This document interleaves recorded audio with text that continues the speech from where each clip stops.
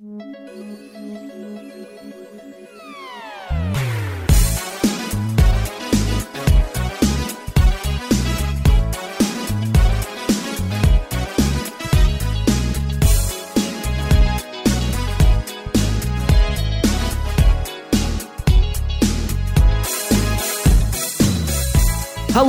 and welcome to the Pink Isle. My name is Henry Kathman, and joining me is acclaimed Barbie historian and scholar Emma Corey. None of that sentence is actually true, but I'm happy to be here nonetheless. Well, Emma, I will say this. By the end of this episode, I think we can lend slightly more accuracy to that statement. Oh, boy. Yes, because we're going to be doing something a little bit different today for this episode. This has been a project that I've been kind of wanting to do for the Pink Isle for a long time as we've been doing this show. By the way, Emma, I believe if everything is right, this is going to be our 60th episode. Oh, wow. Yeah, hard to believe. We've been at this for a bit. Pink Isle can now get an AARP card. Indeed. So, usually on the Pink Isle, we've spent our time examining different TV shows and movies and other sort of media properties that are related to different fashion dolls as little tie-ins to them. And do not worry, listener, I do want to return to the world of Barbie soon with some of their old and new different media outputs. But I think as we continue on in our examination, I think it's important to spend a little bit of time understanding the history that led us to the point where we are at today. So this is going to be the start of what I hope can be a recurring series called Behind the Barbie, where I've been spending many, many days researching the complex history surrounding Barbie, Mattel, its creators, and all the other sort of stuff that surrounds it. And Emma, you're going to get to learn all about this forbidden knowledge. Oh boy, yippee. I can't wait. So before I get into my little spiel about the somewhat scandalous and salacious topic for today's episode, I want to ask Emma, what kind of knowledge do you have about Barbie's history? Once upon a time I did watch that one documentary on Hulu that kind of went into sort of like the origin story of how the Barbie doll was made, how, who's the lady's name? Ruth Handler? She modified what was a Russian doll, I believe. Not a Russian doll, but a German doll. A German doll, yeah. Yes, I'm glad you know of that because that is actually going to be the main character of today's story. Emma, I want to tell you all about the story of Bild Lilli, which, as you mentioned, Ruth Handler, the creator of Barbie, there's a lot of history surrounding her, and honestly, I would be very much happy to do an entire episode about her and some of the complicated legacy that she kind of has with Mattel and, like, dolls and the whole, like, toy industry in general, which hopefully we can get to do that. But I think it's equally important to talk about Bild Lilli and some of the stuff that surrounds her. Oh, I'm more than ready. Give me that Barbie history. So, as you know, Emma, Barbie is what we consider a fashion doll. Obviously, humans have been playing with dolls for basically as long as humans have been doing human things. However, the fashion doll was a relatively recent trend. The concept of the fashion doll as we know it did not primarily start with Barbie. Though Barbie has had the most longevity of the dolls we are going to be talking about today, the first fashion dolls have been said to have originated in 16th century England as a way of sharing the latest fashion trends with other members of the nobility. Let me just show you like a little picture that shows off a little example of that. Oh, it's so cute. Yeah, so these sort of like dolls were primarily manufactured by different seamstresses as sort of like a little preview of like the sort of garments, since, you know, it's kind of hard to like actually transport a full outfit to all these different places in Europe. And it was just mostly a means of advertisement when it first started off.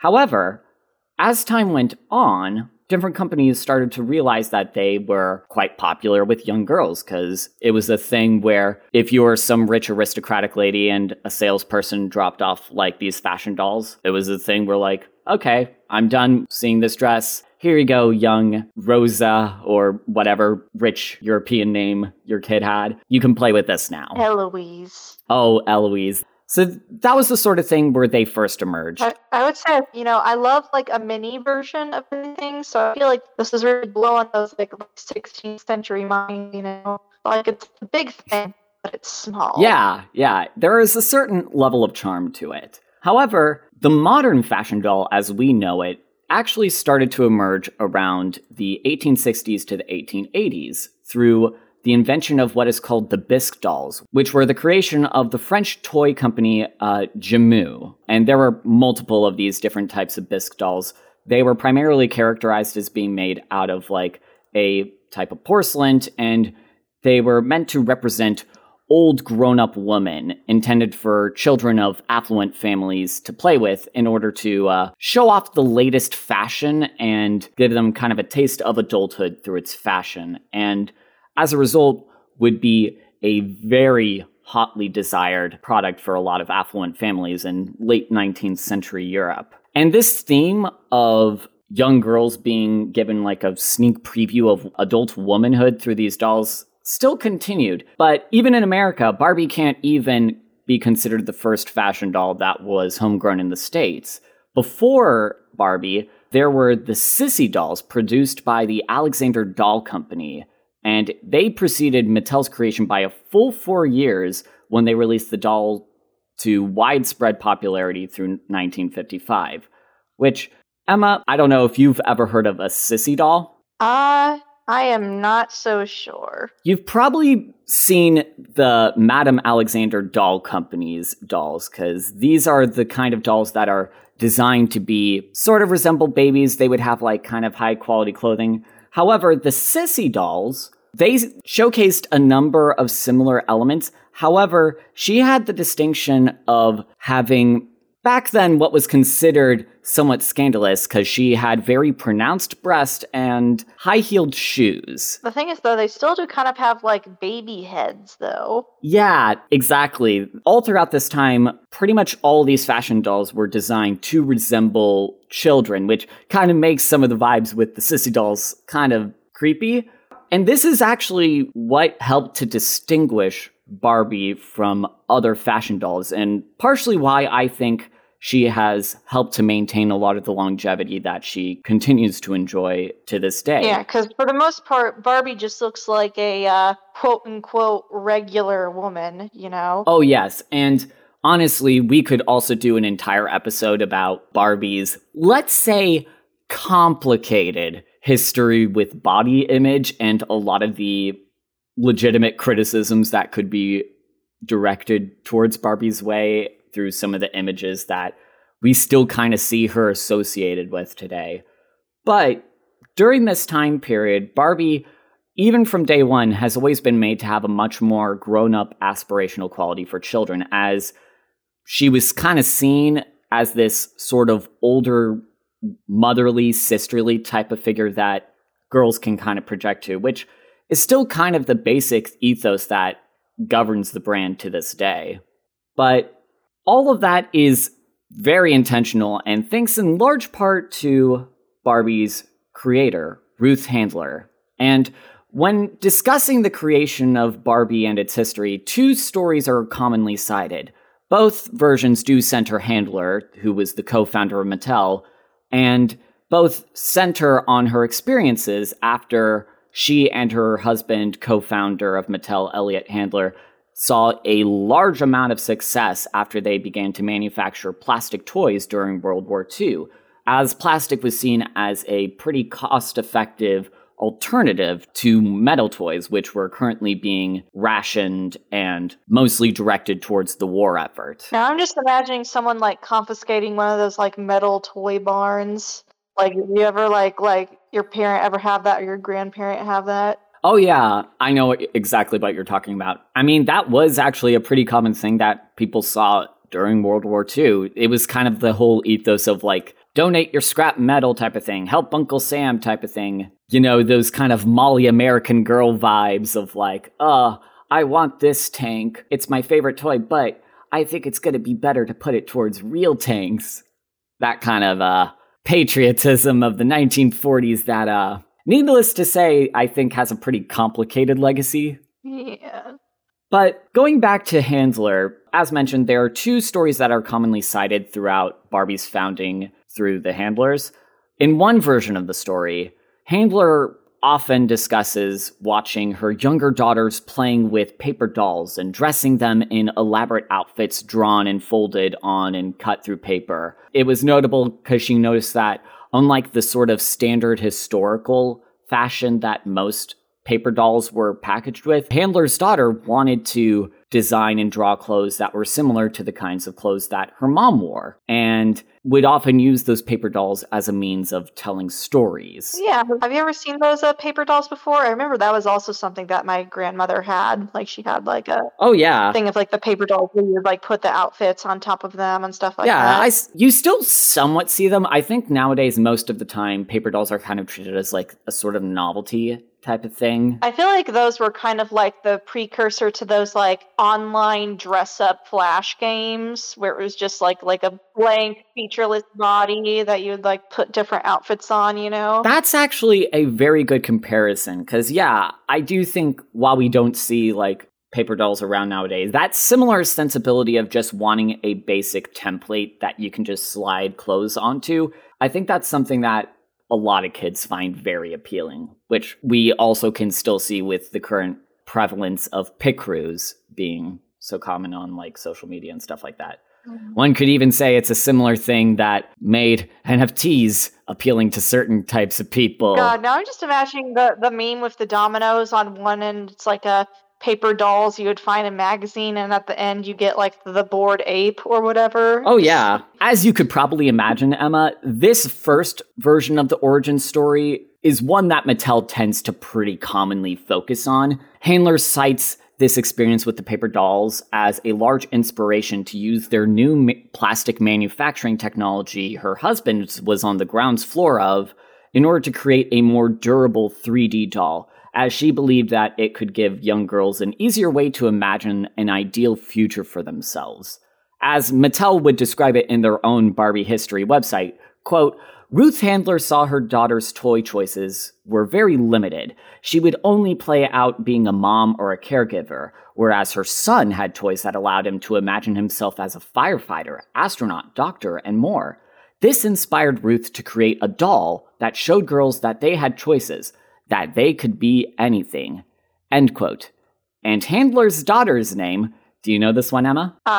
She was Barbara, right? Yes. Barbara, who Barbie gets her name from, was named after Handler's daughter. And what do you think of this version of Mattel's origin story? Feels a bit sanitized, you know. I think there's some behind the scenes details that have yet to be disclosed, but it's a good paragraph you can put on like a website, you know. Mm-hmm. And it's one of those things where, similar to like most history, especially with like the creation of different inventions such as this, I think there are some elements of truth to it. But as you said, this is probably a very sanitized element. Because the other version of this origin story that is cited paints a slightly less altruistic picture of the Handlers, where, according to some sources, the creation of Barbie emerged when the Handlers were taking a trip to Europe, and they saw a doll that was quite different from all of the other fashion dolls that they had seen.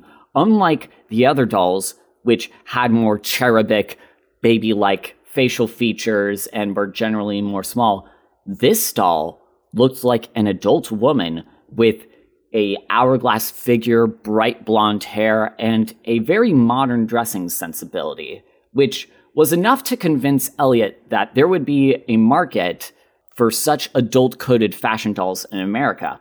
And while we could do a whole episode talking about Ruth Handler and her complicated legacy, for today, I want to focus on that European doll that many claim had her legacy stolen by our beloved Barbara Barbie Roberts, Bild Lilli.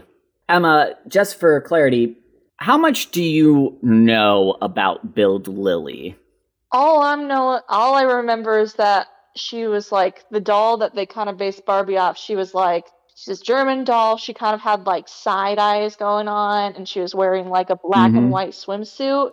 And that apparently what they did in order to kind of like soften her down for like to be appropriate for a children's toy was apparently the original doll had like nipples, and they had to like sand them off or something like that.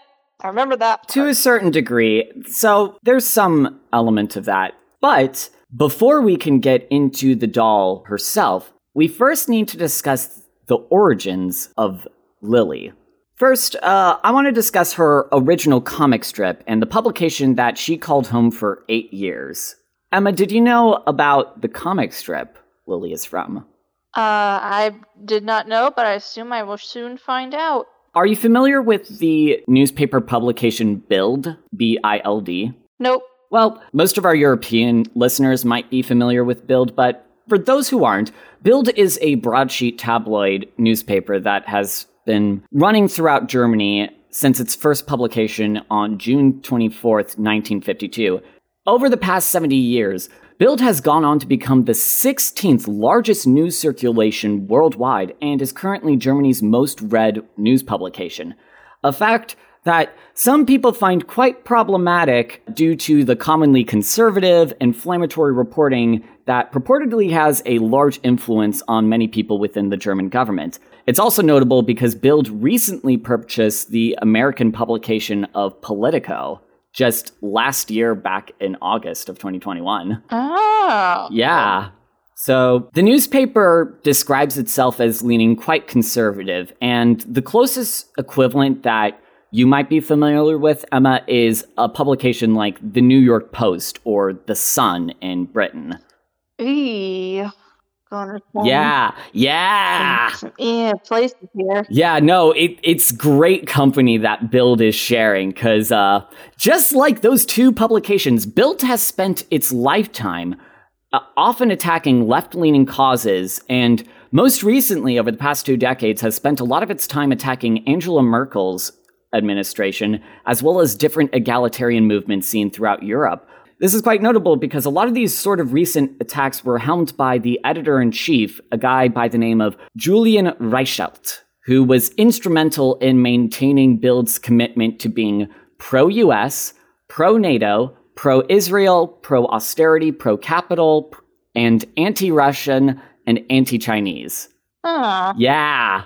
However, it is notable that he was serving as their editor-in-chief for a number of years, but Reichelt was forced to resign from the publication in October of 2021 after multiple stories and a scathing investigative report on the part of the New York Times revealed a long history of sexual misconduct within the newspaper during his time as editor. Wow. Who could have seen this happening? Yeah, I know, a big shocker here. Oh, God. Did you ever watch the Abercrombie and Fitch documentary they put on Netflix? No, do tell. I don't know. I'd recommend watching it because it does kind of show how these sort of like problematic companies that go through all these controversies, when you peel away the layers after a bit, there always seems to be like some kind of like high up sex pest at the end that was kind of responsible for a lot of it, so. Oh, yes. And I mainly bring up Reichelt here because he is quite emblematic of a lot of the other stuff that has been seen throughout Bild's publication. While Reichelt is only a recent player within the 70-year history of the newspaper, this general ethos and conservative bent has always been present in the newspaper ever since its first publication in 1952, under the leadership of its founder and editor, Axel Springer, who most people often described him as Europe's Rupert Murdoch. Wow. Yeah. Also, Axel Springer, it doesn't sound like a real name. Believe me, this dude was definitely real and a pretty big piece of shit, if I'm going to editorialize here. Mm-hmm. So during Springer's tenure as editor, he helped to define its conservative nationalist identity. Some of the interesting highlights of his career included, from the 1950s all the way through the 80s, the newspaper would refer to the West German Democratic Republic as the Soviet occupation zone, which there are plenty of justifiable criticisms that could be leveled at the governments that lied behind the Iron Curtain. Much of Springer's criticism and attacks on this area was done from the perspective of criticizing its rejection of Western capitalist policies and didn't focus as much on the atrocities that were committed under places like the USSR. Yep.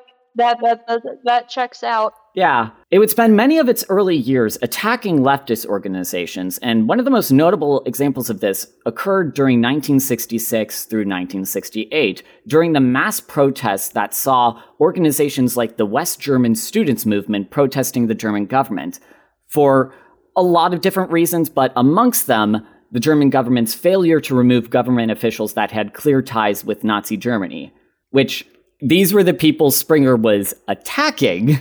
Oh, boy. Yeah, there's so much more that I could go into Springer and Bild's very problematic and toxic legacy, but all of this might leave you wondering, where the hell does Bild Lilli and this doll reside amongst all of this?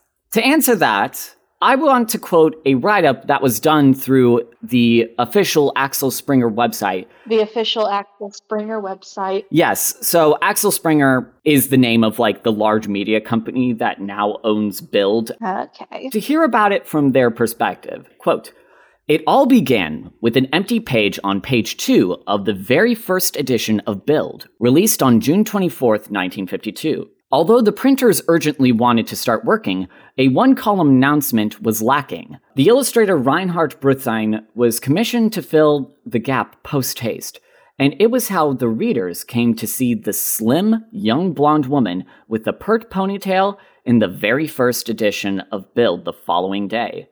In the first comic, she is sitting with a fortune teller and asking, 'Can you please give me the name and the address of this rich and handsome man?'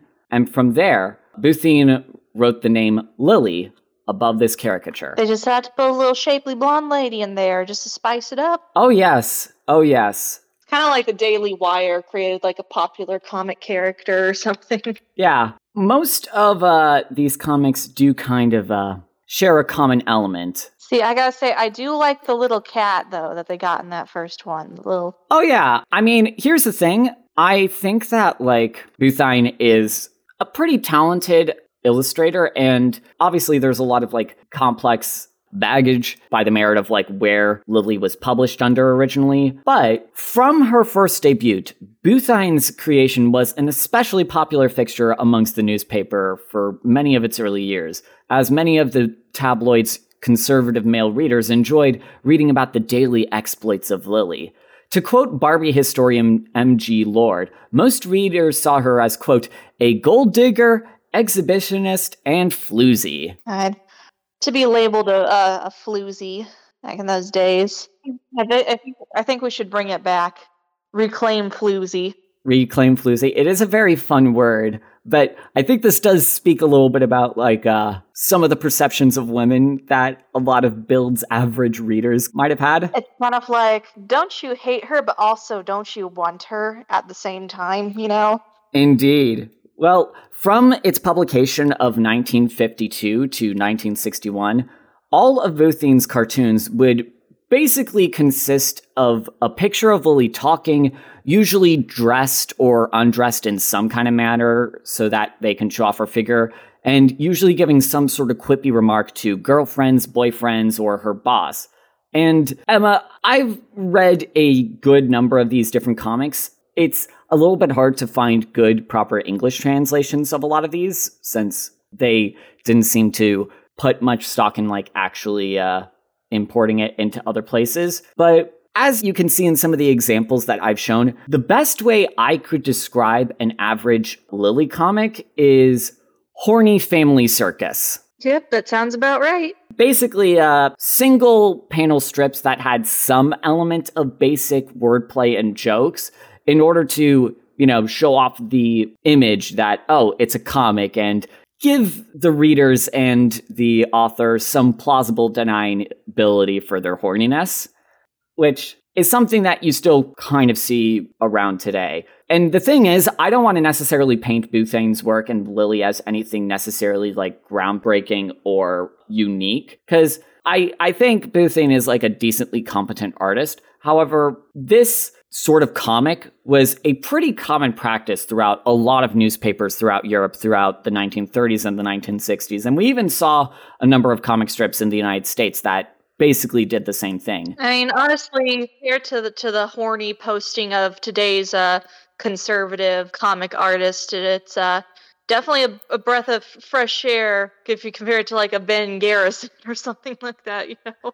That's true, because I suppose to give Bouthane some credit, in pretty much all of these comics, Lilli is depicted with a degree of autonomy and self-expression where it does give an impression that she is at least having some element of liberation behind it, of like enjoying it to certain degrees, though it's kind of that same breed of like Hugh Hefner type of liberated type of woman where it's like, oh, it's cool that you can be all liberated and stuff as long as it is done so that I can mindlessly ogle you without being called a creep.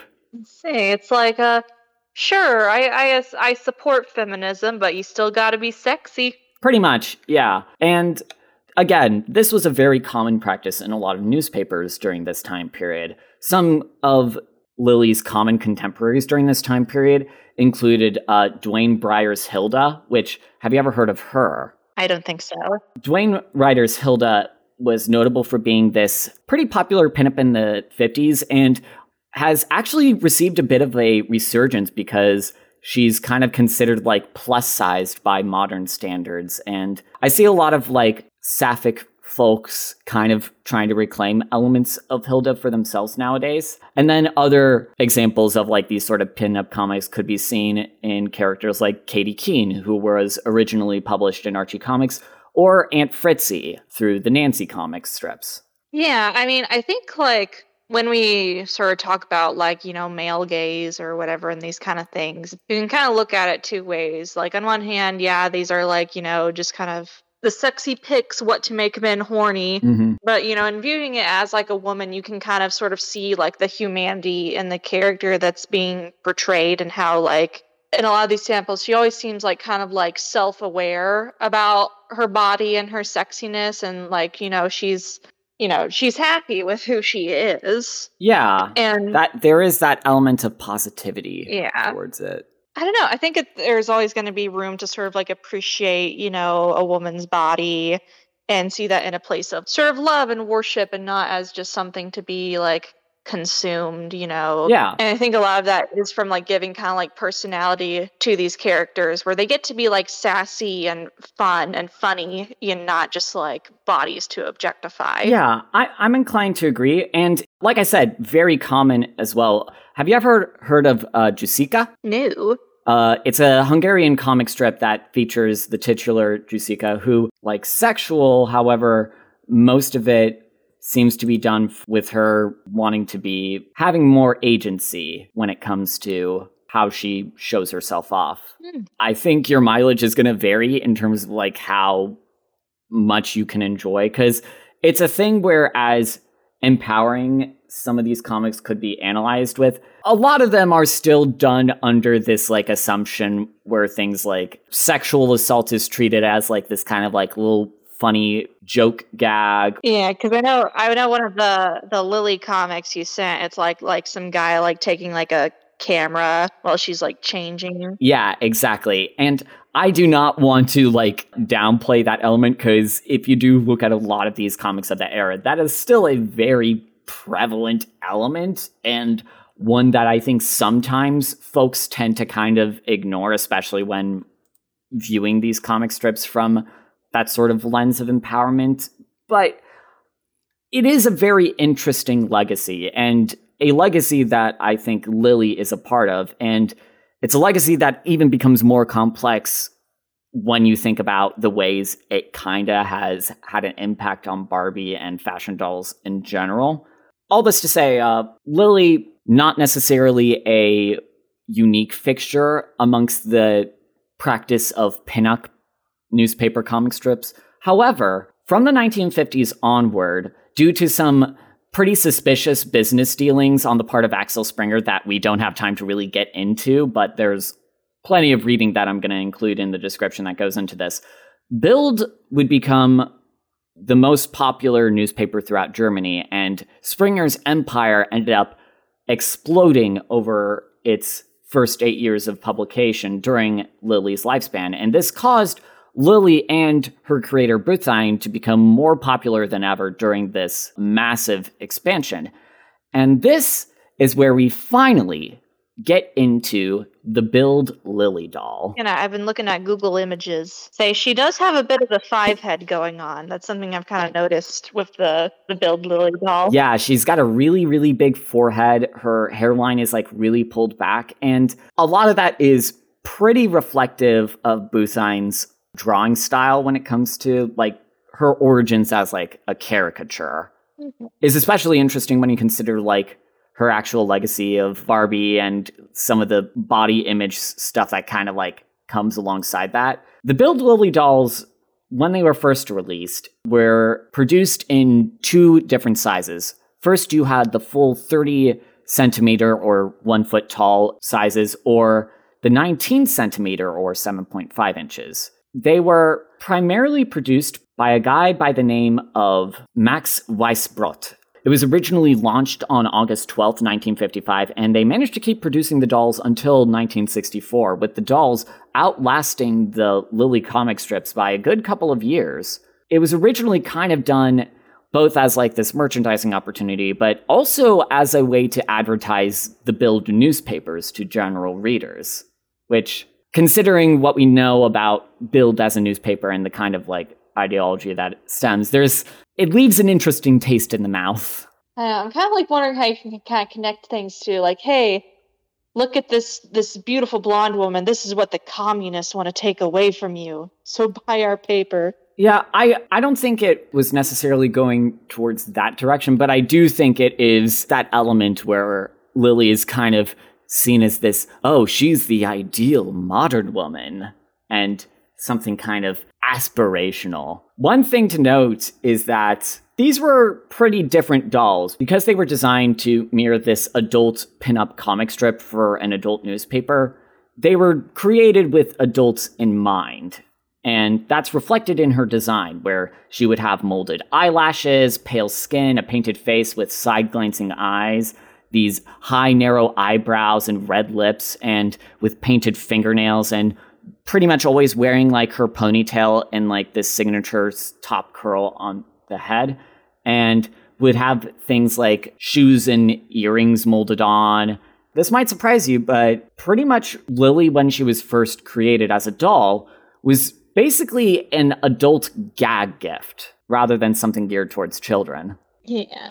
So the dolls were originally sold for about 12 Deutschmarks for the tall dolls and 7.5 Deutschmarks for the small dolls. For context, that's about $6.31 in 1955 dollars, which is about $68 today. Jesus. It's like collector's item. Yeah. This is quite reflective of them being more marketed towards adults and being these kind of like gag gifts. You would primarily buy them at places like tobacco shops or news kiosks that sold things like small gift wares. Giving a Lilli doll was kind of like the equivalent of like maybe giving like a dildo. No, it's a thing where a German brochure for the 1950s states that Lilli was, quote, always discreet, and that her wardrobe made her, quote, the star of every bar. It was a thing where dudes would like buy these Lilli dolls, put them on top of like the mantelpiece of like a bar or like your man cave, and you even see a lot of like photos from this time period of like German Air Force officers having Lilli dolls like in their cockpits of the planes. She was kind of like the 1950s version of like the sexy anime vinyl figures that Yeah. Yeah. Actually, that's a very good point of comparison, because they were mostly be just kind of salacious and something that you would kind of like discreetly buy. Now, hopefully she wasn't getting put into any jars back then. Emma, I don't think we can completely rule that out as a possibility, unfortunately. Oh no. Well, because each plastic Lilli doll carried a miniature copy of Bild, like a fake little newspaper of Bild, and was sold in a clear plastic tube, so Oh no. kind of jarred. Yeah, kind of. She can't Yeah, be kind of jarred. jarred. Yeah, she was jarred. And the doll's feet would be fitted into a stand with a base that was labeled Bild Lilli that formed at the bottom of the tube. And this packaging was originally designed by E. Martha Marr, the mother-in-law of one of the company owners for O&M Hussar, who primarily oversaw the manufacturing with this. And it's a very interesting thing when you look at a number of like these sort of accessories and these outfits. I'm sending you over a copy of the fake Bild newspaper that they had, and very similar to the real Bild newspaper in German, they would have like these little fake editorials and the sort of like gossip and tabloid news that was pretty endemic to the newspaper. And while I don't speak German, if it's anything like the real Bild newspaper, I can imagine it having like a certain kind of ideological bent. I'm seeing the Bild Lilli, but what's this Bild baby that's also there? The Bild baby, that was a thing where I believe that's what they called the smaller models of them. So the thing with Lilli is that usually these things were initially done as like these sort of gag gifts that dudes would give to each other and show off. However, as the 1960s go on, Bild and O&M Hauser tried to push towards advertising Lilli as sort of a gift that young men can give to their girlfriends. Huh. Yeah, it's a interesting choice.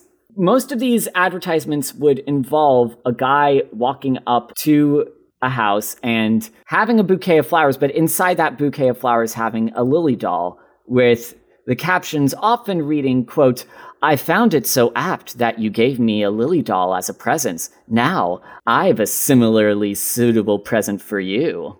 God. So That's great advertising. Give your girlfriend a fashion doll and then she will have sex with you. yep. It's a very interesting choice.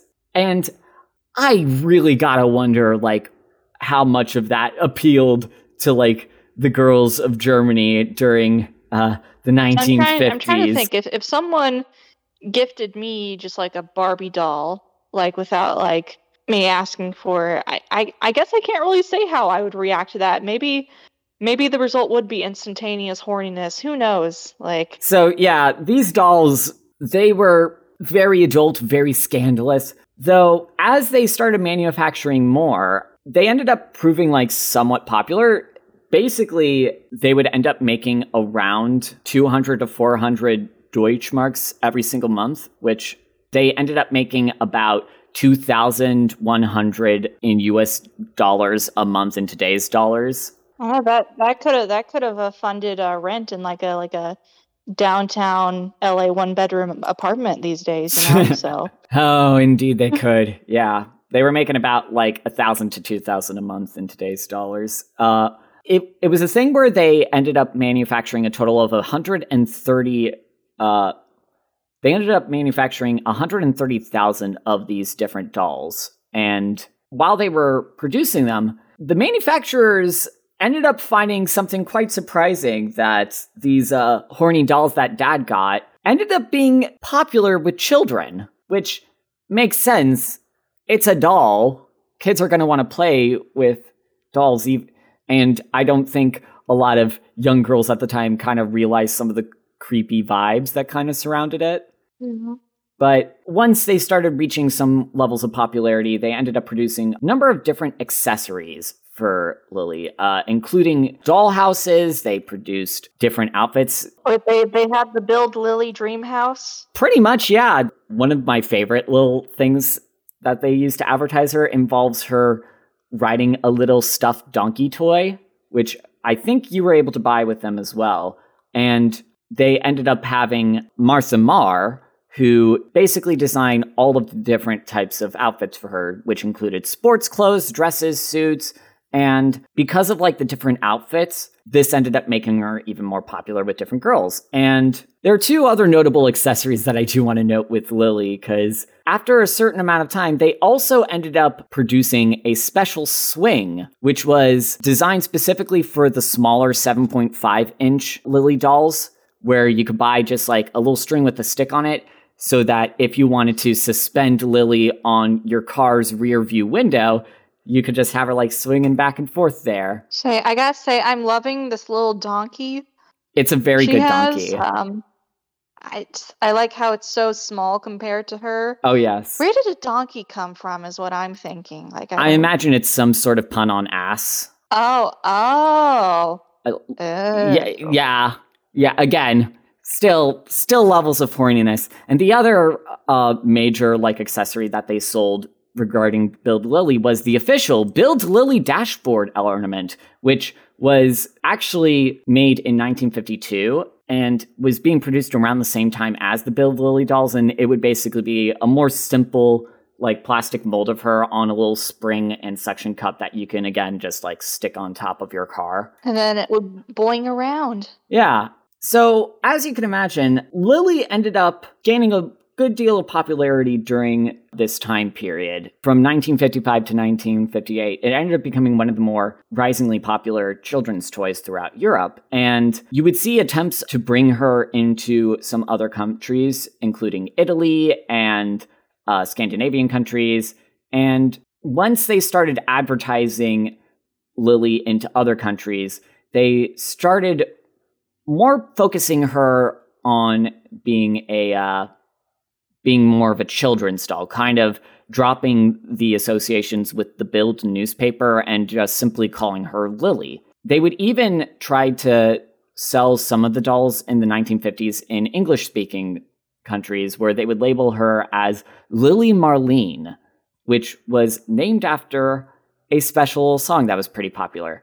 And one of the other things during this time period, Lilli ended up being so popular where, in addition to the newspaper comics, they also had a hit song called The Lilli Boogie. Oh my God. If you'll indulge me, Emma, I'm gonna just play a little bit of that for you today. I can't wait.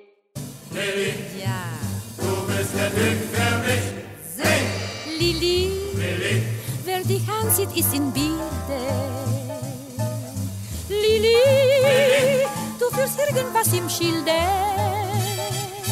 Du machst die Männer so nervös. Und skandalös. Wow, that slaps. It's a pretty good song, I gotta admit. It kind of became like a sort of standard for a lot of different kinds of like pop records, where the Lilli Boogie was like primarily sung by a bunch of different jazz groups. Let me just give you a little translation of some of these lyrics. Lilli, where you are seen, it's in the Bild. Lilli, you lead them on like the other men. The men, oh so nervous, scandalous Lilli, to enchant many people. Beautiful.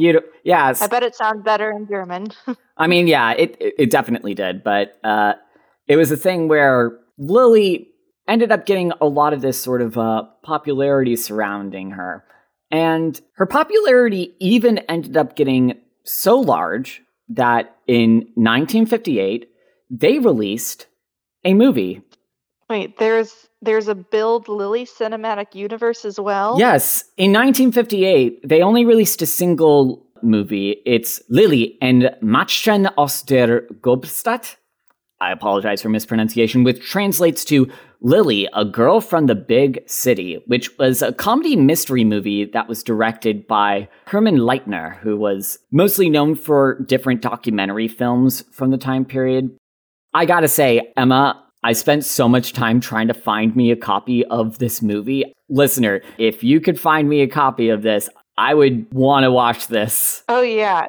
Is it like a live action? It is a live action movie, yes. So this movie starred some relatively large actors from the time period, most notably Adrian Hoven, who some folks might recognize from World on a Wire or Castle of the Creeping Flesh. He was in a lot of popular German exploitation movies that kind of crossed over to the United States in the 1960s. But with this Lilli movie, in order to find their star, there was actually a contest that was held through the Bild newspaper where they put out this open call to try and find the perfect Lilli who can basically uncover the character. And eventually, they ended up landing on Anne Simioner, who was a Danish actress.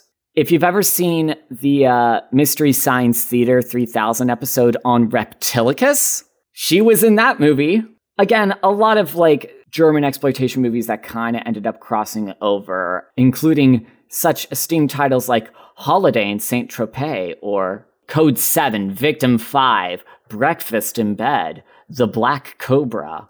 So, yeah, in all my research, I can't find any specific details about what the plot of this movie is, at least in English.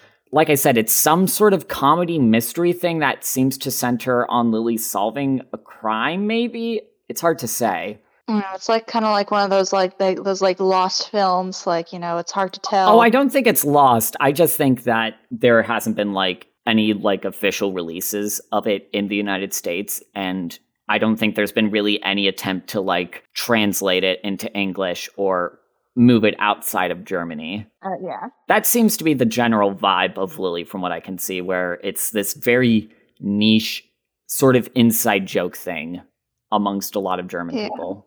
I guess if we have any German listeners out there that would be willing to give us a hand in uncovering this Bild Lilli lore, we'd really appreciate it. Oh yeah, I'd love to watch that. I like how in that poster the kind of silhouette they got of Bild Lilli in the background is kind of reminiscent of sort of the Barbie logo silhouette that we have now. Oh, that's not much of a coincidence, as certain lawsuits later are going to start laying out. With Bild Lilli's rising popularity, there was going to be some copycats.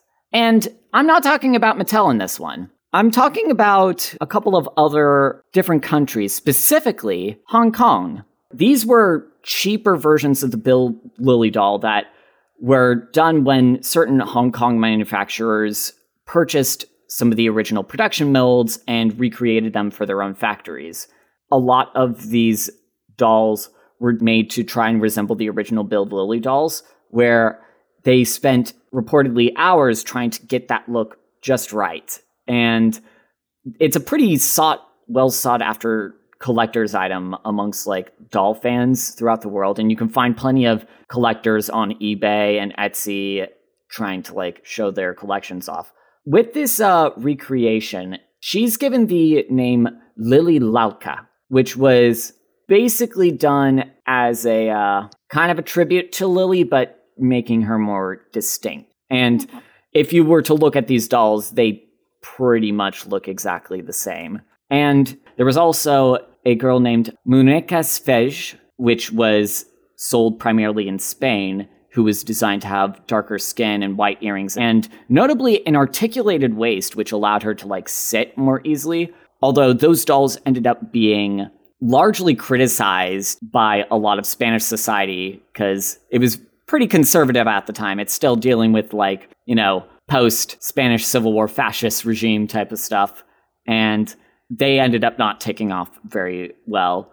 However, there's one other major feature that did set Lilli apart from other dolls, and that was the PRYM snaps, which are commonly seen as an identifying feature in a lot of Lilli's products, because unlike other fashion dolls during this time period, you would basically have entire outfits that were basically clothes where you had to slip them on over the heads, and you had to make them kind of stretchy so you can fit them in the doll's proportions. Because of Lilli's very distinct figure and the desire to make her clothes as form-fitting as possible, a lot of the manufacturers used PRYM snaps, which are basically the sort of button snaps you see on blue jeans and stuff like that. They were made on special order for the Lilli factory, and they were often painted to match the different types of outfits for the top snap. In a picture that I sent, you can see it on this one ballet dress where she has this really tight dress,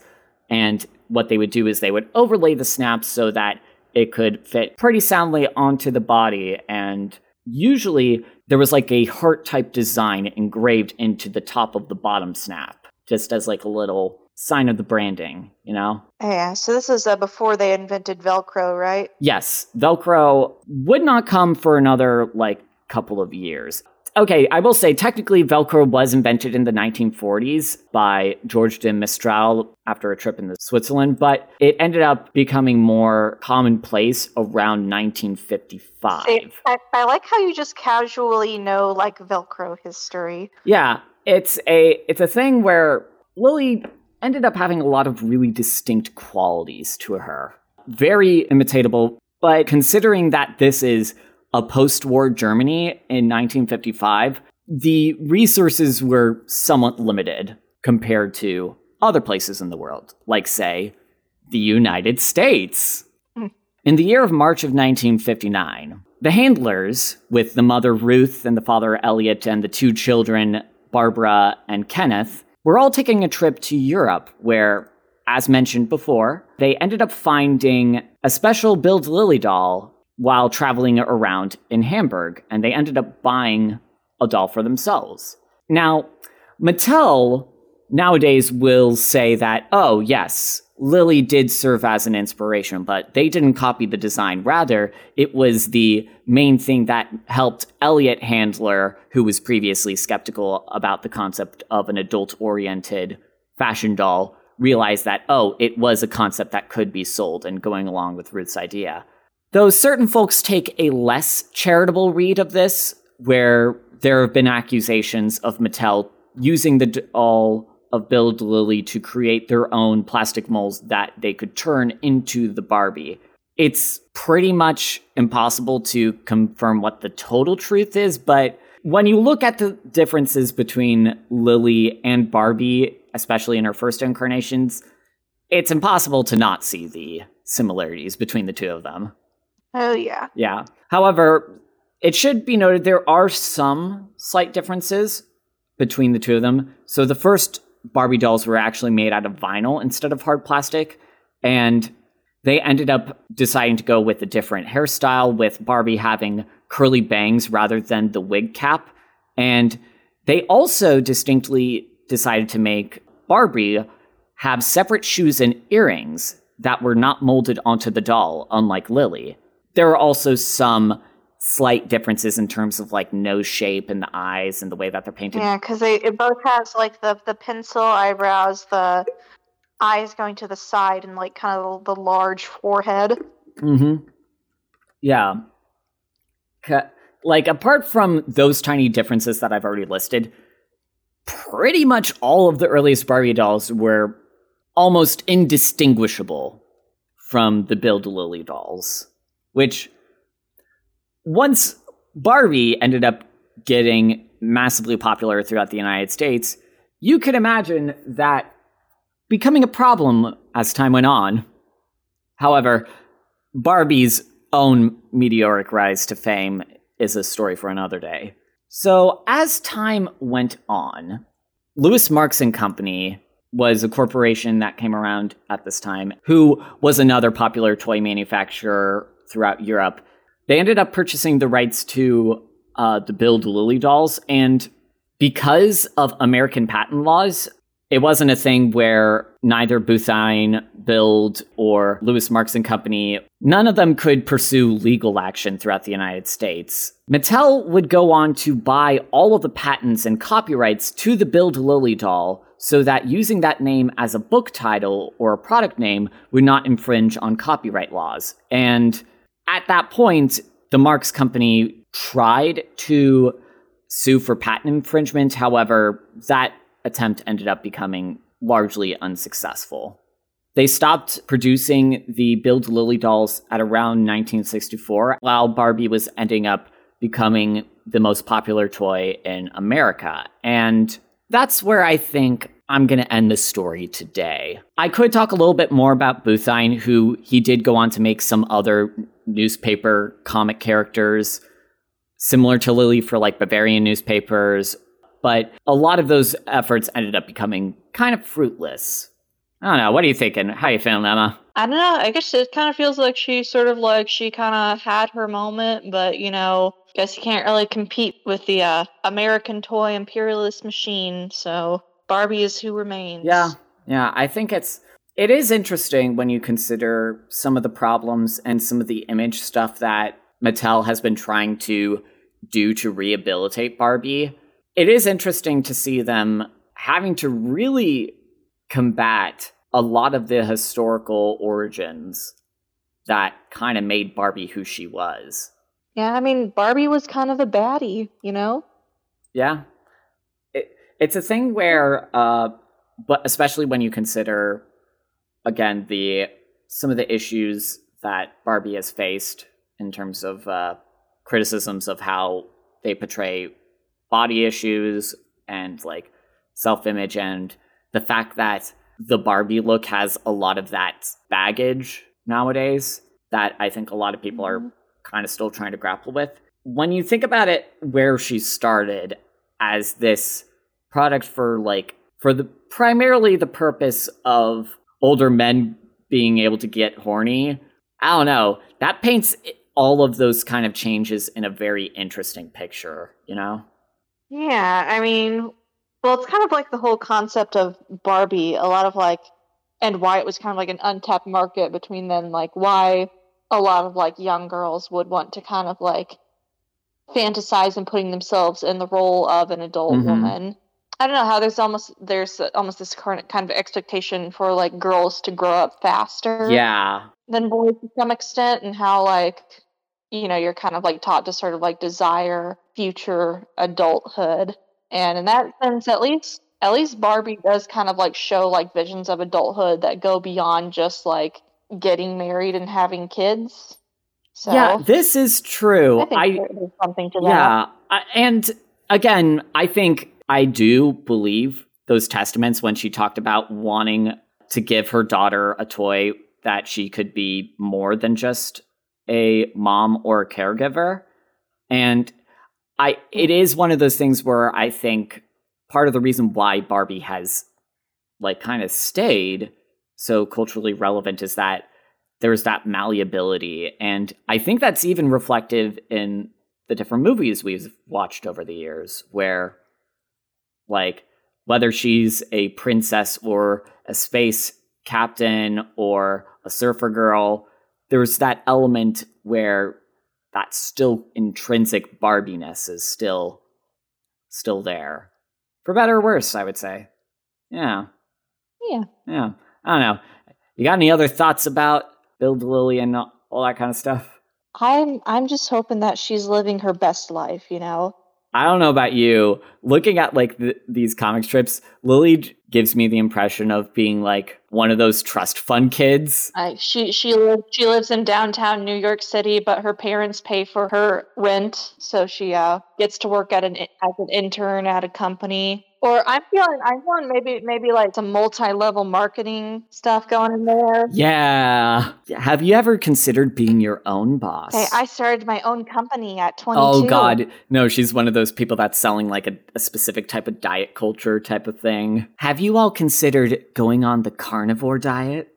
Oh no. God, I only eat blueberries and peanut butter. And the rinds of cantaloupe. Yep. But, that's the story of Bild, Lilli. So this is a bit of a different episode than what we usually do. But like I said, I do kind of want to spend some time just exploring some of the history of Barbie. And I hope that we can do more episodes that kind of go into some of the stuff that has happened with the doll line over the years. Yeah, our girl Barbara Roberts, she's gotten into some stuff over the years. Yeah.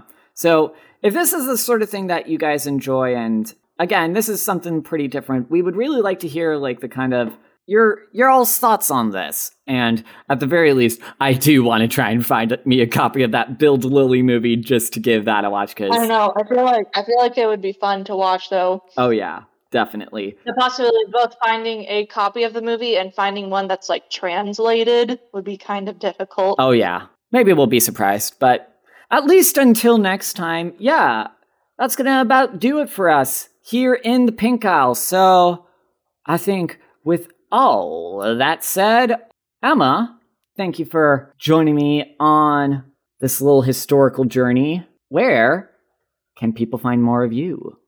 I'm at EmmaCorey9 on Twitter. Follow me if you want or don't. I don't care either way. Yeah. And then as for me, if you want to follow my stuff, you can follow me at CathmanHenry at Twitter, henrycathman.tumblr.com for all the stuff kind of just in one place. There's youtube.com/Henry Cathman with all my videos, and everything that I do on the internet is supported through kind donations at patreon.com/Henry Cathman. However, if you can't stand being apart from the Pink Isle goodness that we got for you, consider giving us a follow at Pink Isle Pod on Twitter. Maybe sending us a little email at pinkislepod@gmail.com. Or maybe put a little letter in a bottle and then put it in the river, and I hope it makes its way to us. Yeah, well, I mean, you got to include like a little printed out picture of Bibble in order for it to work. That's the proper incantation. Oh yeah, like if someone can give us like a little like locket, like a gold heart locket that's got like a picture of Bibble in it, and just like send that to us, we'd really appreciate it. Yeah, indeed. I think that's gonna about do it for us, Emma. Yeah. Let's say, if you could create like a sexy pinup character, what would you create? Well, Emma, it's already been done. Wait, what? Mattel released an official Bibble doll back in 2008. Oh God, you're right. Goodbye, everybody. Oh dear.